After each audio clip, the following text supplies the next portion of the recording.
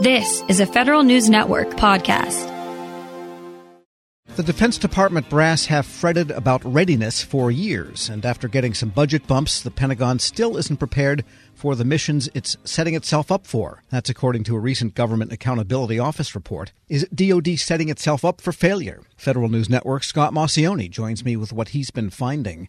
And Scott, let's start with that GAO report on readiness. There is not a whole lot of readiness, is there? Not exactly. Toward the end of the Obama era, there was really what they were calling a readiness downfall. And, that had a lot to do with some of the budget cuts that were imposed mostly by Congress because of the Budget Control Act. Now, this report only looks at 2017 to 2019, a time period that was considered really crucial for the rebuilding of the military's readiness. And the Trump administration gave the Defense Department some pretty big bumps and extra funds to restore some of that readiness.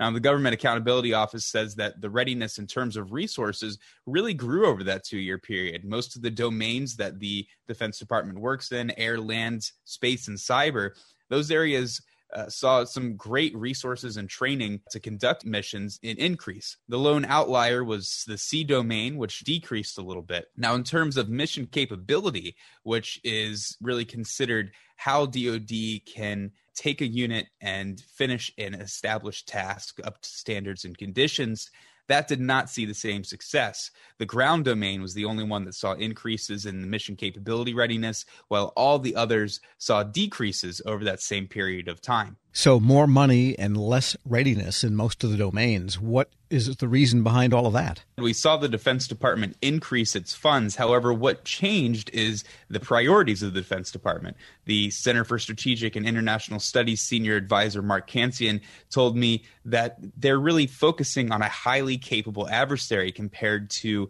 the previous 20 years when the United States was focusing on terrorists in the Middle East. Now it's all about China and Russia, which means they're investing in things like hypersonics, in building the nuclear capacity, all those sorts of things that cost a lot of money and also change the way that readiness works. They're also looking for a lot of innovation.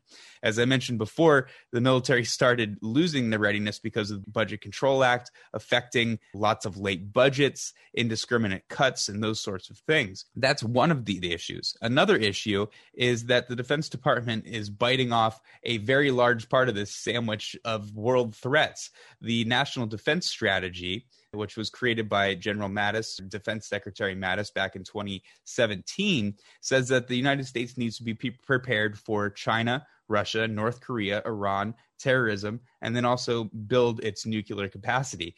A lot of experts and a lot of lawmakers are saying that's really a lot for the Defense Department to be prepared for, and it's stretching itself much too thin to be ready for all of those sorts of challenges. We're speaking with Federal News Network's Scott Maucione. And what is the thinking on Capitol Hill about this? Because that's where, as you point out, the budgets get set ultimately and approved. Right. Well, we heard from House Armed Services Committee Chairman Adam Smith a few days ago, and he really just said that the National Defense Strategy is not realistic. It's spreading the Defense Department much too thin, and the Defense Department needs to move back to priorities that it can actually work with and in a reasonable budget. Now, you have to remember, even though we are seeing this readiness not necessarily decrease, but really a mixed bag, there were 2 more years of defense budget increases that GAO has not looked at. And the Biden administration wants to increase the defense budget by 1.5% in 2022. So we may see some bigger increases in readiness compared to what this report actually showed. In addition to that, there's also a bipartisan group of 14 representatives that say that the request for forces by combatant commands is just much too high right now. The Defense Department is more reactionary than it needs to be in the sense of deploying troops to areas that the United States is concerned about. That's starting to erode readiness, and it's also a huge trade-off for readiness when it comes to a Defense Department that needs to modernize. It's trying to bring things out from the 1970s, the 1960s, and replace those, old airplanes, bring in the new bomber, bring in new nuclear capabilities. So what they're asking is how DoD can better that process, how it can not put as many troops forward, and therefore be ready for the priorities that it needs to be ready for, but also focus on things like modernizing so it can really increase its capabilities for the future. It is hard to imagine, I suppose, if you're a military planner, what it is you would specifically face. People that look at these things say it's unlikely we'll have some sort of a gigantic ground, air, and sea war face-to-face with China. Or if it happened, we would know in advance that China was planning this kind of thing. Very unlikely, but it's more of proxy battles like the South China Sea or what they do on the shores off Manila, or what happens with Taiwan. With, I guess, Iran, they can't probably attack the United States directly, but it's proxy and influence almost more than direct competition. And so, presuming military planners have this in mind, what could come next? Right. Well, you're right. It is more of a Cold War mentality. And then there's also that small threat of terrorism that always crops up, and that takes a lot of money to squash just a small amount of people. Another thing to keep in mind is also the cyber attacks. It's a completely new domain that's very cheap for adversaries and very expensive for the Defense Department to bolster its systems and its IT systems to protect against that and to constantly do that. So those are some areas where the Defense Department will probably be keeping its budget up. In areas like nuclear, a lot of lawmakers are saying that's an area that the Defense Department doesn't necessarily need to continue to increase its funds to build its capacity as much as it did in the past, considering we're not necessarily in a nuclear détente like we were in the 60s and 70s. Some of the next steps would be really answering the questions that the lawmakers, the 14 lawmakers that sent that letter in, are asking. What does the Defense Department really need to do when it's putting its troops forward, when combatant commanders are asking for troops? How reactionary does it need to be to certain world events?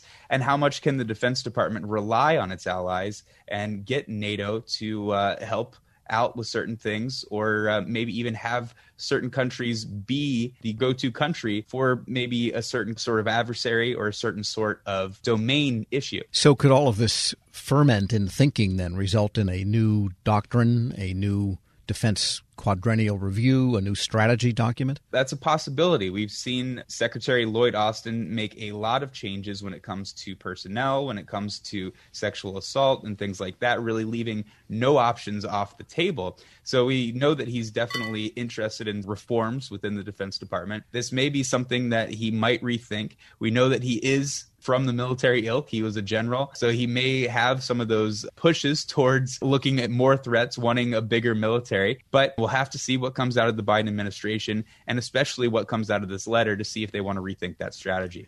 Federal News Network Scott Maucione, thanks so much. Thank you. Check out his story and that letter at federalnewsnetwork.com. We now bring you a special presentation from our friends at WEPA. Shane, thanks for joining us. Can you tell us about WEPA and your new podcast? Mike, great to see you again.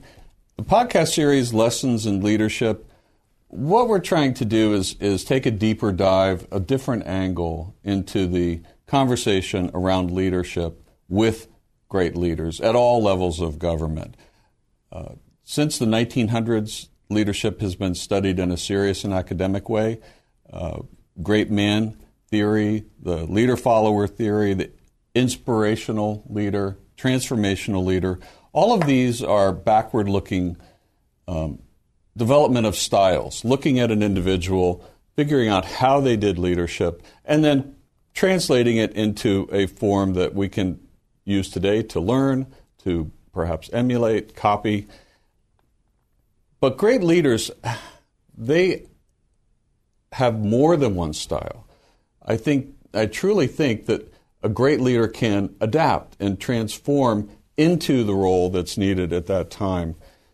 So what we're trying to do is talk to great leaders and go a level deeper. Tell us about a story in your past. Tell us an inspiration that really affected your ability to lead others. And this certainly applies in the federal space.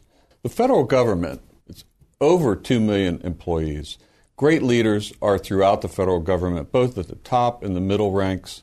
And what we want to do is ask them to pull inside their memory, pull inside their personal history, find those moments in time when they were changed, they were inspired, they learned something about leadership from another person, perhaps it was from themselves, and they brought that to the workplace, and they inspired other and became great leaders. So that's what we're trying to do with the podcast.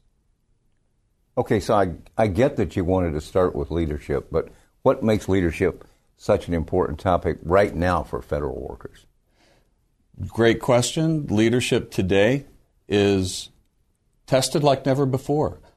Today's, if I had to put a leadership style, if I had to put names to it, we hear about empathetic, we hear transparent, we hear inspirational.